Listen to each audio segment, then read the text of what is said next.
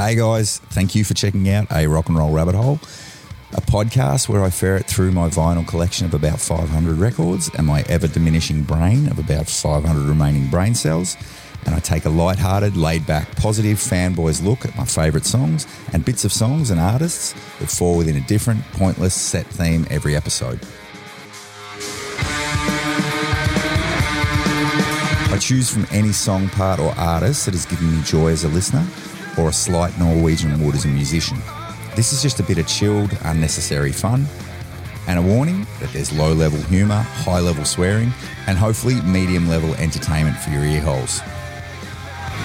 As a lot of people do like to share their opinions these days, please let me know if you think that I've missed something in my record collection that I know and that I like by sending me an email at recyclebin@a rockandrollrabbithole.podcast/go feck ye good self cockgoblin.com, and I'll get back to you. But seriously, if you do want to say hi, you can hit me up and follow the podcast on Instagram, A Rock and Roll Rabbit Hole Podcast, and you can check out the website, arockandrollrabbithole.com. There's a bunch of good stuff over there. Please rate, review, subscribe, share, all that sort of shit if you're digging the podcast. Thanks again. Apologies in advance. And here goes. Don't know much about history. Don't know much biology. Don't know much about a science book.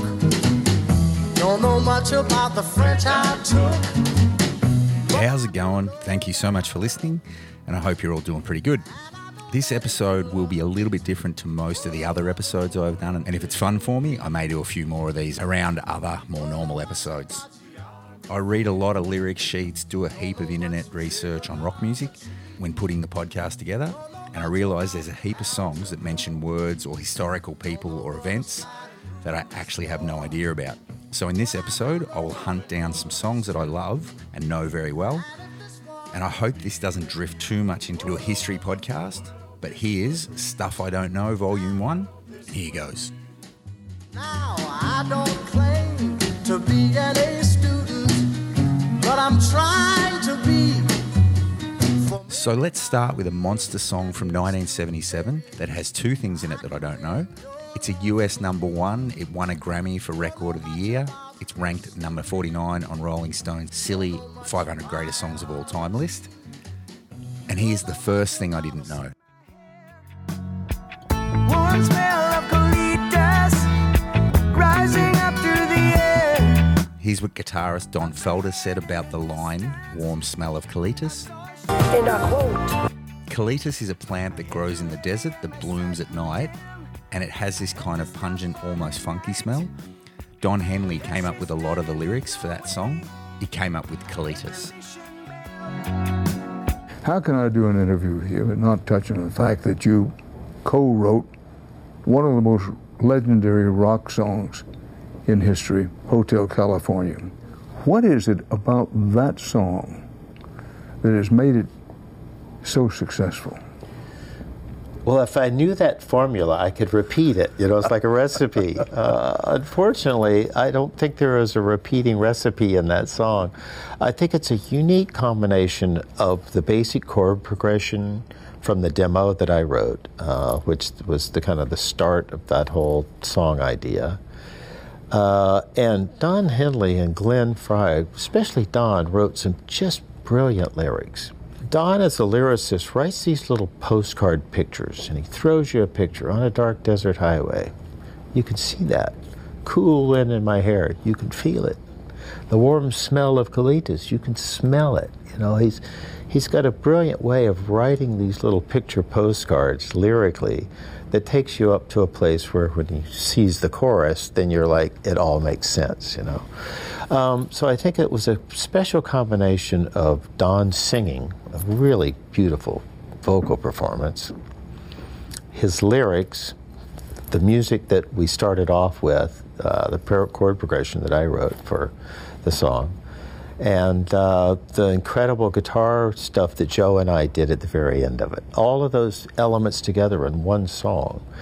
As a matter of fact, when we finished that record, I remember we were in the studio and the record company had been banging on the door, wanting to get that record done and out. They wanted it. So finally we had a playback party for them, and everything was mixed, and we had a bunch of record executives down. And we played it, and when Hotel California played back, Don turned around and said, "That's going to be our next single." And in 1975, AM radio had a specific formula for what it would play. It had to be 3 to 3 minutes and 30 seconds long. From needle drop to the singer singing could not be longer than 30 seconds. It had to be an up-tempo like rock or something, or kind of a wet, mushy ballad. And that was pretty much the formula. If you look at that, Hotel California is 6.5 minutes long. It's almost a minute before Don starts singing. That introduction is long. It stops in the middle. The drums and bass just stop in the middle. Then it's got a 2-minute solo on the very end. It's just the absolute wrong format for AM radio. So when Don said that, I said, "Don, I don't think that's the right song to come out of the chute with. You know, it's the wrong format. Maybe FM would be perfect, but not AM." He said, "Nope, that's going to be our single." And I'm so happy that he didn't listen to my suggestion that we don't put that song out as a single. Because everybody played it, even though it was 6.5 minutes. Right. Well, these jockeys loved it because they could put it on and they could go out and smoke a cigarette or go to the bathroom. They had 6.5 minute break to go out and come back into the studio, so they loved it. So I don't know if that was part of the reason it got played so much or not, but it worked out quite well for us all. And the second thing that I didn't know in Hotel California is from this line. There she stood in the doorway. I heard the mission bell. And this might explain a little bit better what a mission bell is. The mission system started in the late 1700s. The Spanish crown was trying to populate and settle California to make sure no other foreign powers would come in and try to poach this area. That race to claim the land sparked the idea of the missions. Following the king's orders, Franciscans gathered the Native American tribespeople, sometimes by force, to the mission sites to convert them to their religion and impose Spain's ways of life. And they then would become the vecinos, or what we would now call citizens or residents of California, giving this area a population base. We're talking about a clash of lifeways. A clash representing dark years in the histories of many of California's native tribes. And for our tribe, it's shameful what they do. Valentin Lopez is the chairman of the Amamutsun tribal band in Northern California. He says his ancestors faced the Spanish wave of colonization in missions San Juan Bautista and Santa Cruz. That beautiful, peaceful history that they talk about of the loving priests and the way the Indians just enjoyed, came to the missions voluntarily. Those are all lies. Fast forward to the late 1800s with California in the middle of a population boom and an identity crisis. And so in particular, California was trying to create kind of an image or a heritage for itself. And so they looked to what we call the Hispanic past. Professor Velasco Murillo explains that started a wave of innovation in architecture, street naming, and more to attract people to the state and boost tourism. And so the bells come out of this movement of kind of trying to romanticize and nostalgize the Hispanic past. Throughout the years, several different groups put up the mission bells along El Camino Real, a road supposedly linking all of California's missions from San Diego to Sonoma County. Please stand with us as we go forward to get all symbols down. And that is where some tribes take issue. Well, those bells represent slavery, brutality. We see them as equal to the Confederate flag, the Confederate statue. On a dark desert highway, cool wind in my hair, warm smell of colitas rising up through the air. Up ahead in the distance, I saw a shimmering light. My head grew heavy and my sight grew dim. I had to stop for the night. There she stood in the doorway.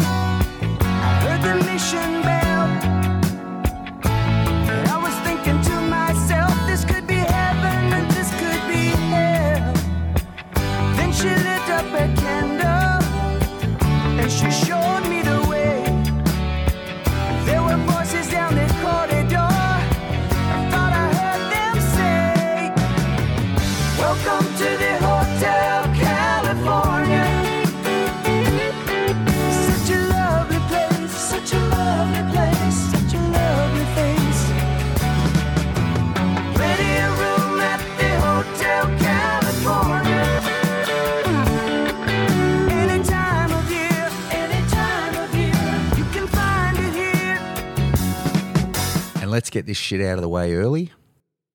There's a man there you know, he's the host of the show, and you'll find that he fucking hates choirs.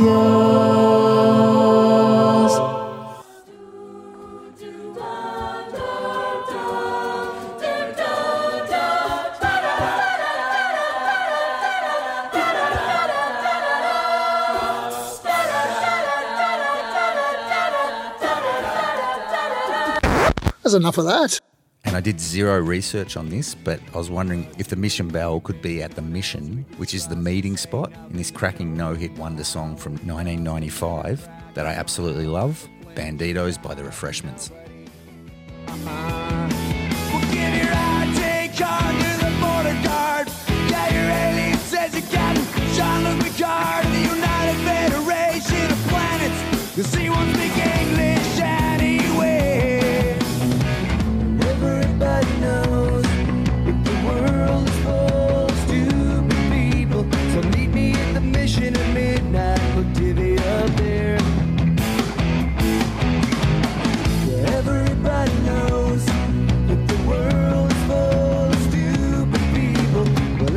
Pistols, so I'll keep the pesos. Yeah, and that seems fair. And the Angels classic, No Secrets, has this line. Days in the morning, wet in a shadow. She throws her dice and I ching. Success. And I have no idea what I Ching means, but it sounds like one of my wife's cousins' names. But the Angels pronounce it I Ching, but it seems like it's pronounced I Ching, which is definitely one of my wife's cousins. I Ching is an ancient Chinese book. It literally means the book of change, as I stands for change and Qing means script. It has no particular author, but the content of the I Ching has been added and developed by many other great Chinese people. One of those, as you all know, Confucius. Now, about 10,000 years ago, one of the Chinese legend and mythology figures, Fu Xi, created the very original symbol of the I Ching. Fu Xi thought the beginning of the universe was completely boundless, stillness, and empty until two energy or qi comes into existence. Now you probably guess what they are. Yes, it's yin and yang. He then drew a broken line to represent yin and a solid line to represent yang. Everything on Earth, including Earth itself, was created by these two energies. Now, by stacking these lines up, he discovered 8 fundamental natural phenomena on Earth, which are fire, water, wind, thunder, river, mountain, earth, and heaven. Putting them all together becomes a triagram, which you probably see somewhere in your life. Now, at this point, you might be wondering why he was doing all these things. Well, of course, the main reason is for divination. But it was not for his own personal use. It was for everyone. It was for predicting the weather and locating the new area. Now, they were so important for us at that time because the language hasn't been invented and we knew nothing about our surroundings. Being able to forecast the weather and know where we are anytime gave us a sense of control. No wonder Chinese people still honor and worship Fu Xi until today.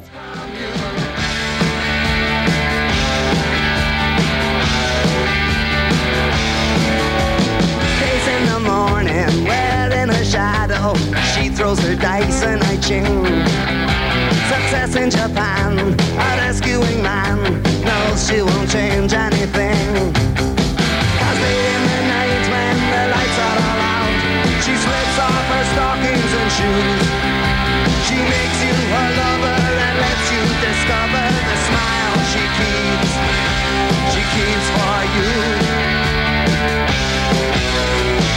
She keeps no secrets from you. She keeps no secrets from you. She keeps no secrets from you.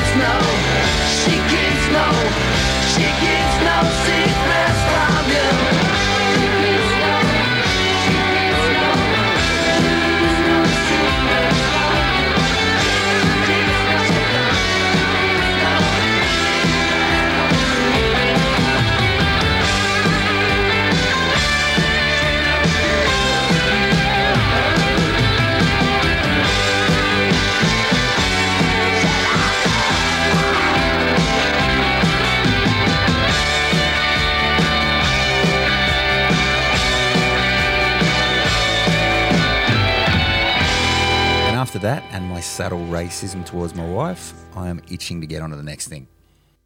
It was during the Sunday afternoon showing of the film Women in Love that the first petrol bomb was thrown here into the prison amenities block. Almost as if this was the signal to riot, within a few minutes, petrol bombs were produced from a hidden cache and hurled into the showers, the boiler house, the laundry, the workshops and the library. Then for the next 4.5 hours, 250 prisoners, free within the cell blocks, launched into an undescribable orgy of destruction. The 200 guards, pelted with everything the incensed prisoners could lay their hands on, ran for their lives behind a barbed wire fence. Everything the prisoners had, their bedding, their clothes, shavers, Bibles, musical instruments, the lavatories and basins, even the food from the kitchen was destroyed in a tornado of unleashed aggression. According to the guards, it was when the rioters attempted to set fire to the paint shops that the possibilities of a mass breakout became real. The guards opened fire and 10 rioters were wounded. In every corner of the jail there was evidence of the desperation of men driven by fear and anger. This was a fire hose 2 prisoners trapped 80 feet up a tower had to slide down to escape a fire beneath them. Meanwhile, outside the jail, prison reformers had arrived from Sydney and were talking to the press. I don't want to get myself in a position where I'm going to try and justify what they've done, because I'm not going to attempt to do that. All I can say is that the men who did that, if it's as bad as they say, are pretty desperate men. Now, there must be a reason why they got so desperate, and I reckon it's that prison that made them so desperate and the system which controls it. Eventually, in the early hours of this morning, the prisoners were subdued enough to be loaded aboard buses and prison wagons for the convoy to Long Bay. Many were without their shirts. Why have you rioted? Why have you rioted? Did they? Shot us. They've done everything to us. It doesn't feel bash. No, we'll tell them all. They're gonna bash as soon as we get to Long Bay. They're gonna do anything to us. Listen, fellas, if you get bashed, will get bashed. Ask for George Peterson. He's a member of Parliament. George Peterson. We'll get him out at Parramatta tomorrow. Rightio. We'll be going to Long Bay. Righto. Well, he'll be there too. Rightio.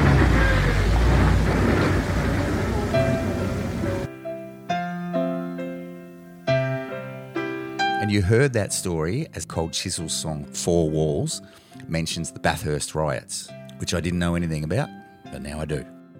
Well, the calling time for exercise around the Majesty's Hotel. And the maid who holds the room up while I'm gone. I never knew such luxury until my verdict fell. 4 walls, a wash basin, prison bed.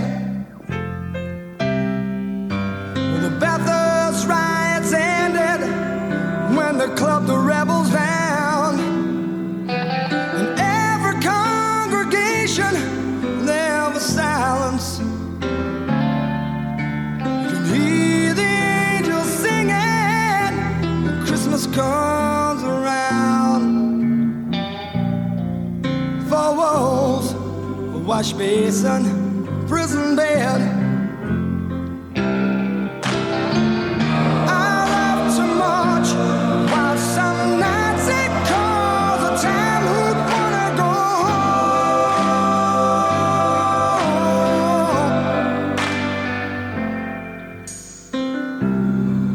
Well, I can't see, and I can't hear the burnout of the feelings. And I've never been so crazy. It's just my second year. 4 walls, a wash basin. 4 walls, a wash basin. 4 walls, a wash basin, prison bed. So here's some more prison chat, and it's Beatles time. I love the word git, and I only know one song that has this great word in it, and it's a Beatles song. I'm So Tired by the Beatles mentions a name that I have heard, but I have no idea who Walter Raleigh was. So here's me learning in real time. Here we are at the Tower of London, close to the Bloody Tower, one of the most infamous prisons here at the Tower. It's housed quite a number of notable prisoners, particularly the 2 boy princes, and the one we're going to be talking about today is Salter Raleigh. He was a particular favourite of Queen Elizabeth I, so much so that he was knighted, given many rewards. He became captain of her guard, and also she gave him a charter to go and explore and colonise foreign lands, particularly South America. Although Sir Walter Raleigh was Queen Elizabeth I's one of her favourites, he soon fell out of grace by marrying the wrong woman, Elizabeth Throckmorton. And for a period of time they were both in prison in the Bloody Tower. After the death of Queen Elizabeth I in 1603, Sir Walter Raleigh found himself out of favour again with the current monarch, which was James I, who, it would appear, wasn't a big fan of Sir Walter Raleigh. And again he had him imprisoned here, this time for a total of 13 years on grounds of treason. These rooms inside the Bloody Tower were adapted for him and his family in the 1600s. The lower floor was where he had his study, where he wrote his famous novel, The History of the World. The upper floor was where the family lived. The courtyard outside the Bloody Tower is where Sir Walter Raleigh experimented with plants, predominantly from the New World. And as it is the 400th anniversary of Sir Walter Raleigh's death this year, we are recreating the gardens for our visitors. However, in 1616, Sir Walter Raleigh was released again to lead an expedition into South America to find the fabled city of gold known as El Dorado. Unfortunately, this expedition was a failure, and defying the king's instructions, he attacked some Spanish. On his return to England, he was arrested again, and this time the death sentence was carried out on the 29th of October, 1618, in the Old Palace Yard at Westminster 400 years ago. I'm so tired, I'm feeling so upset. Although I'm so tired, I'll have another cigarette and curse Sir Walter Raleigh. He was such a stupid get. You'd say but it's no joke. It's doing me harm, you know I can't sleep. I can't stop the brain, you know, in 3 weeks. I'm going insane, you know I'd give you everything I've got for a little peace of mind. I'd give you everything I've got for a little peace of mind. I'd give you everything I've got for a little peace of mind. And a song that I love that has a bunch of historical references in it that I do know, also has a few that I don't. And I obviously know what or who Jesus is, and I knew the name Pilate, but I didn't know who he was. But my wife does love that movie series, Pilot of the Caribbean. Sorry, I'll try and stop with the Asian accent racism. I believe I can fly. You'd say on the shore of the Mediterranean Sea, there is an ancient secret, as old as the birth of Christianity. Here in Caesarea, the majestic Roman port, a fatal determination changed history. The Roman governor based here, Pontius Pilate, was called on to decide the fate of Jesus of Nazareth. He would be a harsh judge. He was brutal.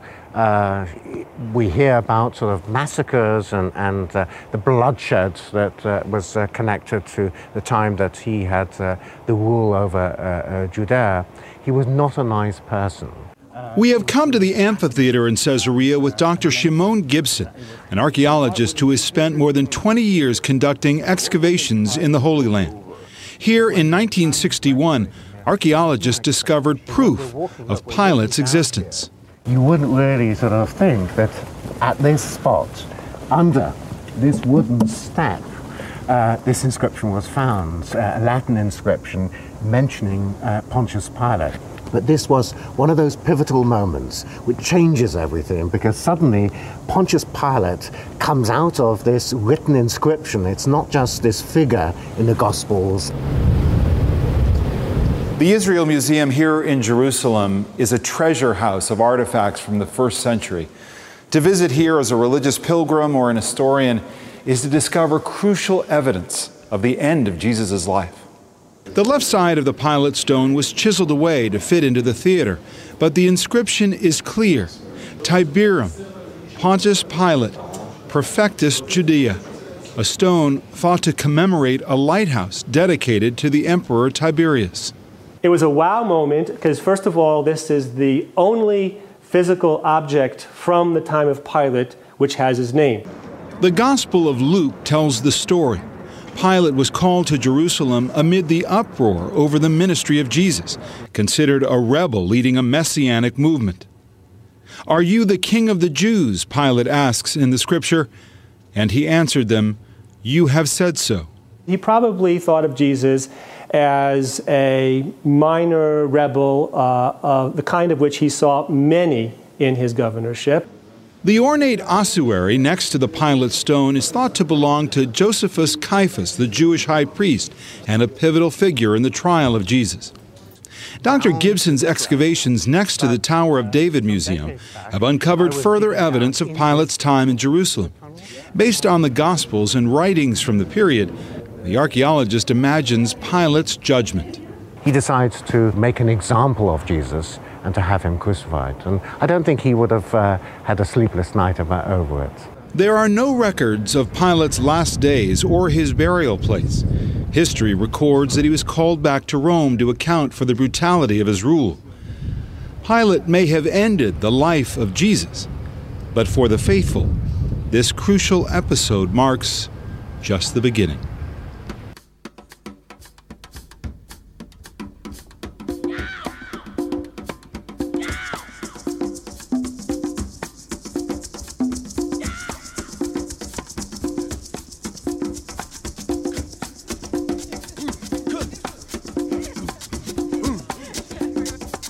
Please allow me to introduce myself. I'm a man of wealth and taste. I've been around for a long, long year. Stole many a man's soul of faith. I was around when Jesus Christ had his moment of doubt and pain. Made damn sure that Pilate washed his hands and sealed his face. And I do find it hard to trust the accuracy of ancient history, and religion gets tied up in that for my brain. But onwards we waffle with some devil chat. Sympathy for the devil also mentions this person. Killed the Tsar and his ministers. Anastasia screamed in vain. Which is another historical name I had heard of but didn't really know the brutal story behind. Russia, 1917, an empire on the brink of collapse. Under the rule of Tsar Nicholas II, widespread poverty and famine sweep a war-torn union. Nicholas's incompetence in command of the world's largest army sees Russia's military death toll rise to the staggering figure of over 2 million, decimating national morale. The domestic outlook on his leadership is just as grim. Unrelenting in his quest for absolute power, Nicholas has little knowledge or care for civilian opinion. His unwillingness to give his people a voice ultimately weakens his iron grip on power. Nicholas is the 18th member of the Romanov family dynasty to lead Imperial Russia. His ancestors include Peter and Catherine the Great, who respectively transformed Russia into one of Europe's largest empires and led the state through its golden age. But after 300 years of succession, Nicholas's ineptitude, a world war, and societal unrest threatened to end the family streak. 16 years earlier, at the turn of the 20th century, Tsar Nicholas II's wife, Alexandra Feodorovna, becomes pregnant. The Tsar and Tsarina already have 3 daughters, and the family knows that a chance at a male heir to the throne is fleeting. To everyone's royal disappointment, Grand Duchess Anastasia Nikolaevna is born on June 18, 1901. Her Greek name evocatively translating to resurrection. Tsarina Feodorovna gives birth to a boy 3 years later, and Alexei Nikolaevich joins his 4 sisters in the Romanov family dynasty as the male heir. While Alexei may be the heir to the throne, young Anastasia steals the spotlight. Energetic and clever, her bright blue eyes twinkle with cunning and mischief. Members of the court instantly recognized this magnetism, saying she has the greatest personal charm of any child they had ever seen. But not everyone views the Duchess with such admiration. After a game in which Anastasia cheats, kicks, and scratches her way to victory, she earns the reputation by some of being nasty to the point of evil. Regardless of opinion, it's evident that Anastasia possesses an ability to finagle and persuade, skills that may eventually save her life. Nicholas and his wife raised their children simply, relative to the family's immense wealth. The children clean their own rooms and do their own needlework, selling their goods at charity events. With the hectic schedule of a royal family, the Tsarina relies heavily on the help of a Siberian faith healer, Grigory Rasputin. After becoming close with the Romanovs, Russian aristocrats accuse Rasputin of yielding too much influence over the Tsar. On December 30th, 1917, the Russian nobles lace his wine with cyanide, shoot him at close range, and throw him into a freezing river. The brutal murder of Rasputin is the spark that leads to the revolution. Just 3 months later, protests and civil demonstrations force Tsar Nicholas II to abdicate the throne, ending 300 years of Romanov imperial rule and leaving Russia open to a new form of government. With the long-established Tsar overthrown by peaceful protest, Russia readies itself for a more democratic and just governing body. A provisional government is created and co-rules with the Petrograd Soviet, a group of progressive elected workers and soldiers yielding much greater power than the provisional government. With the opportunity to bring peace and prosperity to Russia and end involvement in World War I, the new officials instead decide to honor Russia's agreement to its allies and remain in the war. With this fateful stroke, the Bolshevik Revolution commences. After seizing power, the Bolsheviks capture Anastasia and the rest of the Romanov family and hold them in captivity. Even amid danger, Anastasia's quick wit shines. She devises a plan to sew their family jewels into their clothing in order to hide them from their Bolshevik guards, a move that may safeguard their futures in more ways than one.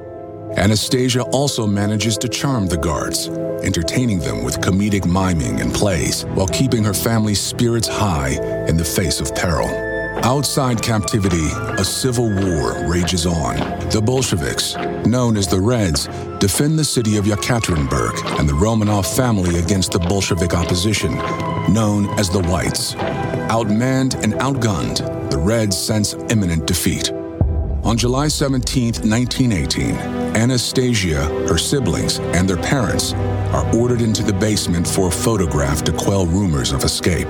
They line up for the photo in 2 neat rows when suddenly, 12 armed Bolshevik guards burst in and unleash gunfire on the Romanov family.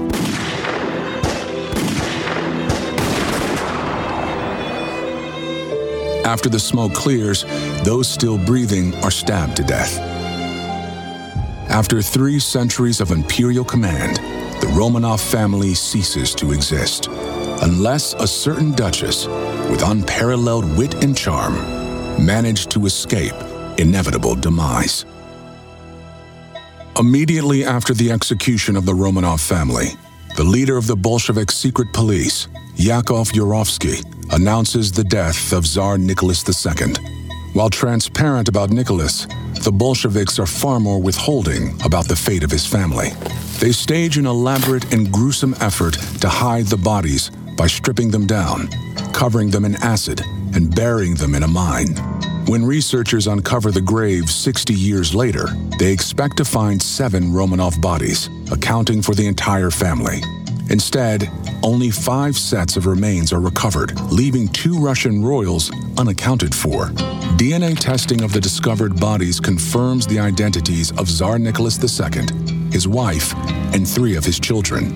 But the youngest Romanov brother and one of his sisters are not among the buried. The burning of the bodies makes it nearly impossible to identify which of the sisters is missing. In 1989, Yurovsky publishes an official report about the Romanov execution with tantalizing details to further stoke the possibility of Anastasia and her brother's survival. The jewels that Anastasia and her siblings sewed into their clothes to hide from the Bolsheviks caused the bullets to ricochet off the corsets of 2 or 3 of the Grand Duchesses. A small group of guards known to be sympathetic to the Duchesses did not participate in the murder and were reportedly left alone with the bodies for an extended period of time, allowing for the opportunity for any surviving Romanovs to escape. Throughout the 20th century, many women have come forward claiming to be the surviving heiress of the Romanov family's wealth, but only one is truly plausible: Anna Anderson. On February 6, 1928, Anderson arrives in New York City claiming that she managed to escape her assassins. She states that she feigned her death by laying in the pile of her family's bodies, then convinced a guard whom she befriended during captivity to carry her and her younger brother to safety. Anastasia's quick thinking and ability to charm make the possibility of her survival plausible, and the compelling story of a charismatic duchess escaping the throes of certain demise permeates into pop culture. In 1956, Hollywood star Ingrid Bergman portrays Anastasia on the silver screen, earning her an Oscar and a Golden Globe for her depiction of the youngest Romanov sister. An animated musical follows in the 90s, joined by a Broadway adaptation years later. The mystery of Anastasia captivates people's imagination and optimism since the Russian Revolution in 1917. 90 years later, technological innovation completes the missing piece to the puzzle. The scientific progress of DNA testing makes the mystery of Anastasia's escape a solvable one. In 1994, DNA samples of Anna Anderson's body conclusively show no relation to the Romanov family. But even if Anderson is an imposter, is the real Anastasia out there somewhere, along with her brother? In 2007, Russian builder Sergei Plotnikov leads a team of amateur historians on weekend searches for the bodies. Intent on finding the missing Romanov remains, the group stumbles upon bone fragments of 2 bodies near the burial mine of the rest of the family. The bodies are later identified as the youngest Romanov brother and one of the duchesses. Because of the brutality of their execution, it's impossible to tell whether the newly discovered body is Anastasia's or one of her sisters. But with all 7 Romanov remains now accounted for and identified through mitochondrial DNA testing, the possibility of Anastasia's escape comes to an end. The entire Romanov family had indeed been executed on that fateful night in Yekaterinburg, in the midst of the Russian Revolution.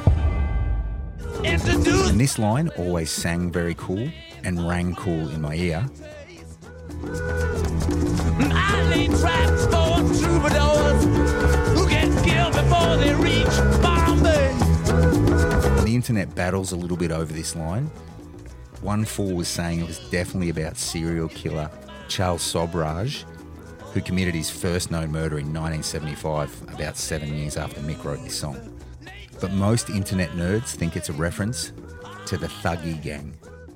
In the 1830s, a British official in India received a disturbing report. Over 100 human skulls had been found in a well in the town of Etawah.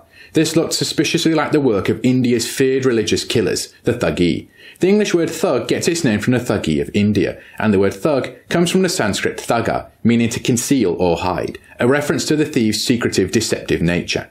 These were thieves who robbed travellers and ritually murdered them as part of the worship of the Hindu goddess Kali. Kali, goddess of the Hindu cremation grounds, is often portrayed in a fearsome way, adding to the fear her followers inspired. They refer to her as the Black Mother, or Mother Kali, or Kali Ma.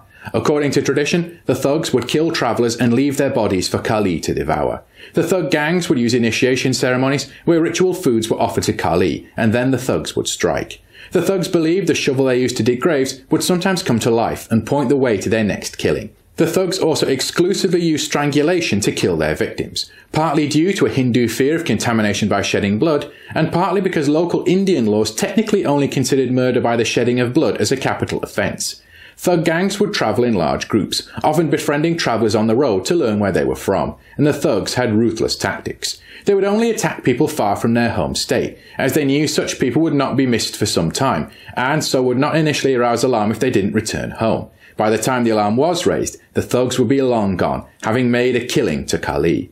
Thugs also initially avoided killing the elderly, women or disabled, but this became harder as the thug gangs greatly feared leaving members of travelling parties alive who might identify them later. To get around this, lower-ranking thug gang members were tasked with killing the people who fell into taboo categories to spare the gang leaders' religious defilement. The thugs were running riot in the early 1800s. The British conquest of India had disrupted the local economy and eliminated local warlords who had previously patrolled roads.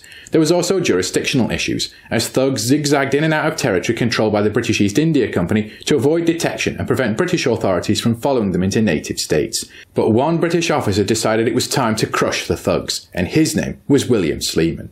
Sleeman had a deep love for the culture and people of India. He studied several Indian languages to fluency so he could hold conversations with ordinary Indians to find out their problems, and one of the main ones was the thugs. The local Indians told Sleeman they feared reporting thug murders as it attracted native police who were famously oafish and corrupt. Sleeman believed the thugs could and should be defeated, and Sleeman set to work. He began by ordering East India Company troops to seize any suspected thugs on the road. Once this was done, they were threatened unless they offered information, and with this information, Sleeman could build up an intelligence picture of the thug gangs. He then plotted the home villages of captured thugs on a map and overlaid this map with maps showing thug murder sites. This allowed him to plot two things. Firstly, the home bases of the thugs, and secondly, which roads they hunted on. With this intelligence, he organised anti-thug patrols, who were often handsomely financially rewarded. As time progressed, the thugs began to lose confidence. They were being ruthlessly hunted, their gangs broken up, they constantly feared betrayal by other gang members, and the British authorities mercilessly pursued them. The British also deliberately refused to return captured thugs to home provinces, where they could easily bribe corrupt local judges. Instead, they were exclusively detained, charged, and sometimes executed in British jails. The thuggee would sometimes chant hymns of devotion to Kali as they were dropped through the gallows trapdoor. As goddess of cremation grounds, the thuggee believed Kali would soon reincarnate them. But whatever became of them after death, their ability to harm ordinary Indians was no more. The thugs were being crushed, and to keep this going, the British established the Thuggee Daftar, a specific police office for detecting and punishing thugs that only disbanded in 1947 with India's independence from Britain. Some of the evidence Sleeman put together was so detailed it would even secure convictions in a modern court. So ended the threat of the thugs. For centuries, the thugs had killed around 40,000 people a year, but the British authorities had crushed them, although they may have been immortalised in movies such as Indiana Jones and the Temple of Doom. The word thug has also entered the language, meaning violent gang behaviour. And whilst the Thuggee of India are gone, they remain one of the most notorious and feared gangs of all time. We should probably just acknowledge that Mick is a pretty great lyricist, and this is just 5 years after the Beatles sung Love Me Do. And I think I've added this somewhere before in a previous episode, but I love hearing demos of songs that are burnt into my brain. And here's the demo for Sympathy for the Devil.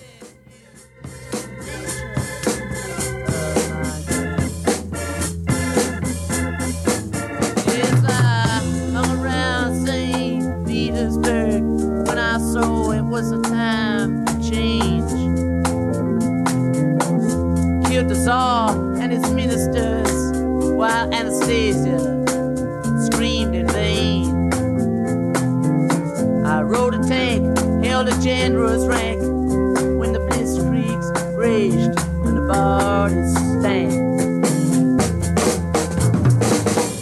Pleased to meet y'all, hope you guess my name. But what's puzzling you is just the nature of the game. I watch with such glee while your kings and queens all pretend to case for the gods they made. You shouted out to kill Kennedy when all the time I knew it was just you and me. And I think everyone knows who the Kennedys are or were. Here's another word that I know broadly, but while my brain is open, we'll do some deeper penetration. I rode a tank, held a generous rank, when the blitzkriegs raged.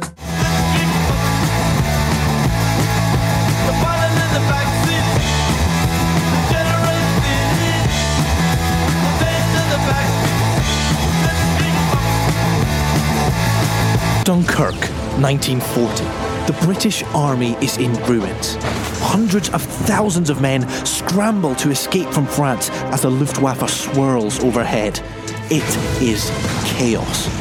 Just 2 weeks after Germany had launched their invasion of France, the writing was on the wall. Evacuation, the only chance of survival. The Germans had advanced with terrifying speed, covering over 120 miles in just 5 days. The Allies' plans had unravelled before them at the hands of a numerically smaller enemy. Suddenly, a new word appeared in the British press. Blitzkrieg, lightning war. So what is Blitzkrieg, and why was it so successful? The main principle of Blitzkrieg is to win by not fighting. That's John Delaney, head of the Second World War team at Imperial War Museum. Now, what he said might sound impossible, but in practice, it was very effective. You identify the weak point in the enemy's line, break through and cause disruption in the enemy's rear areas, so you defeat them by dislocation, not destruction on the battlefield. Despite their inferior numbers, Blitzkrieg made it possible for Germany to rapidly defeat its foes and achieve victories that were inconceivable just weeks before.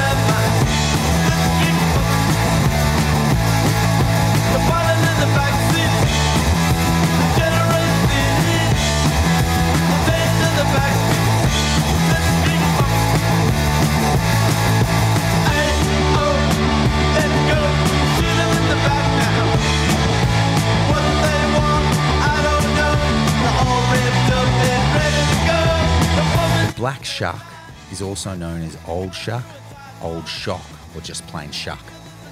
And it's also a Kicking Darkness song, and it's track 1 off their first album, Permission to Land.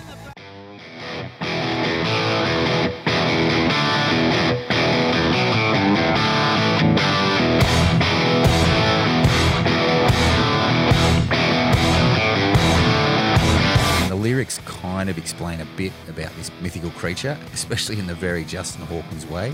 His eyes, numbered but one.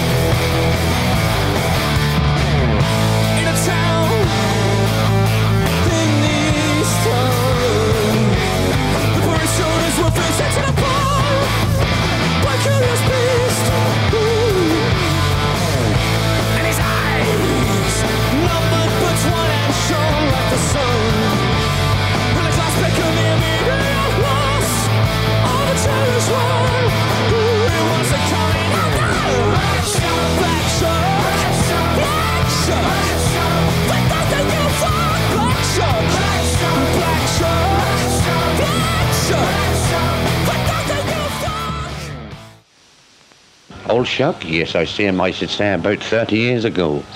What a wonderful night it was. I always remember the moon was at its fullest. In fact, I'd never seen such a beautiful night. And as I was pushing the old bike, I heard these rattling of these chains. And I thought to myself, oh, well, that's nothing. That's just a matter of a horse straying off the marshes. That kept coming nearer and nearer. Local people still talk about the black dog, and there are very regularly eyewitness reports cropping up. And I thought to myself, well, I'd better stop here and let it pass. And it was past me as a form as a great big black shaggy dog. And do you know what? There was a gate dead opposite, and that passed through this gate. Well, when I got to the gate, that never had been opened. It's not just a fusty old legend dating back to the 16th century. This tale begins in 1577, and deep in the heart of eastern England, a hellish monster appeared one day outside Blythburgh Church amidst the mightiest of storms. Closer and closer it got to the door, while a large congregation sat pensively inside. With a huge clap of thunder, the church doors burst open, and the ghostly black dog made its deadly entrance. Crashing through the building, this hound from hell sent parishioners scattering, killing 2, and toppling the steeple through the church roof. The dog's parting gift were scorched claw marks in the church door, and they remain to this day.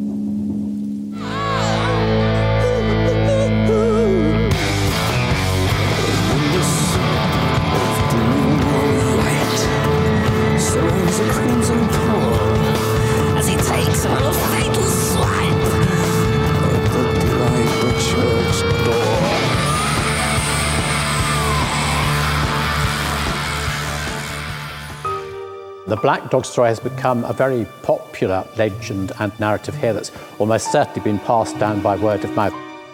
I quite often give lectures to educational groups and to the local school, and a few years ago I had a group from the primary school here. These were 6 or 7-year-olds, and at the end, because they were very quiet and looked rather frightened, I said, well, it all happened a long time ago, and I don't suppose the black dog is ever around now. And at that point, a little girl stuck up her hand and said, "Please, sir, he is, sir. My granny's seen him." And then a boy stuck up his hand and said, "Yes, my brother's seen him too, sir." So for them, it is something very realistic because they've heard about it from their own people within their own community. So I said to the villagers the next night when I got there, the whole story, and they said, "Well, that's nothing. That's what they call Old Shuck. He roamed these roads pretty frequently. He's been seen many a time." But I said I'd never seen anything like that before.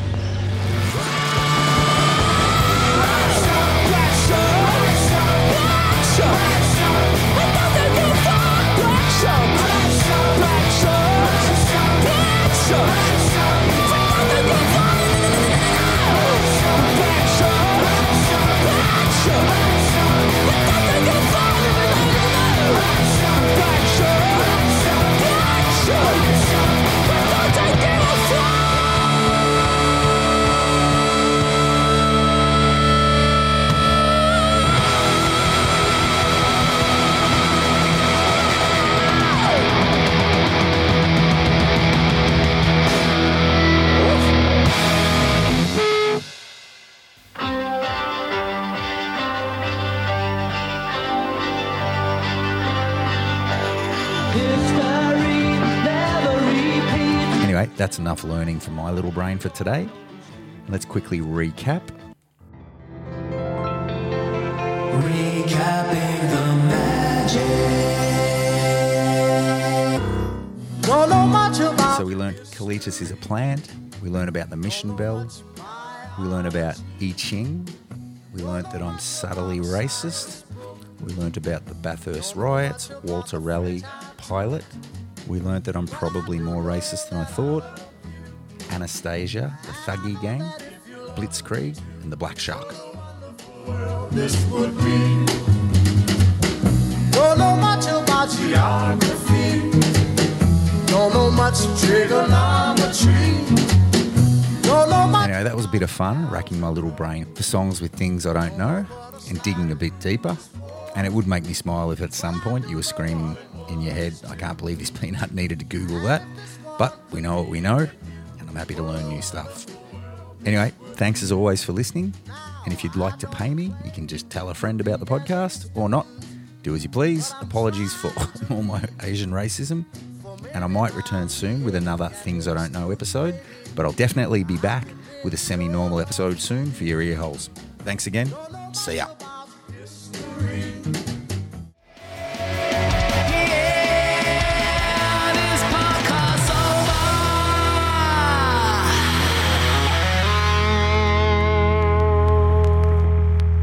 I can't hear you. Press the button, you donut.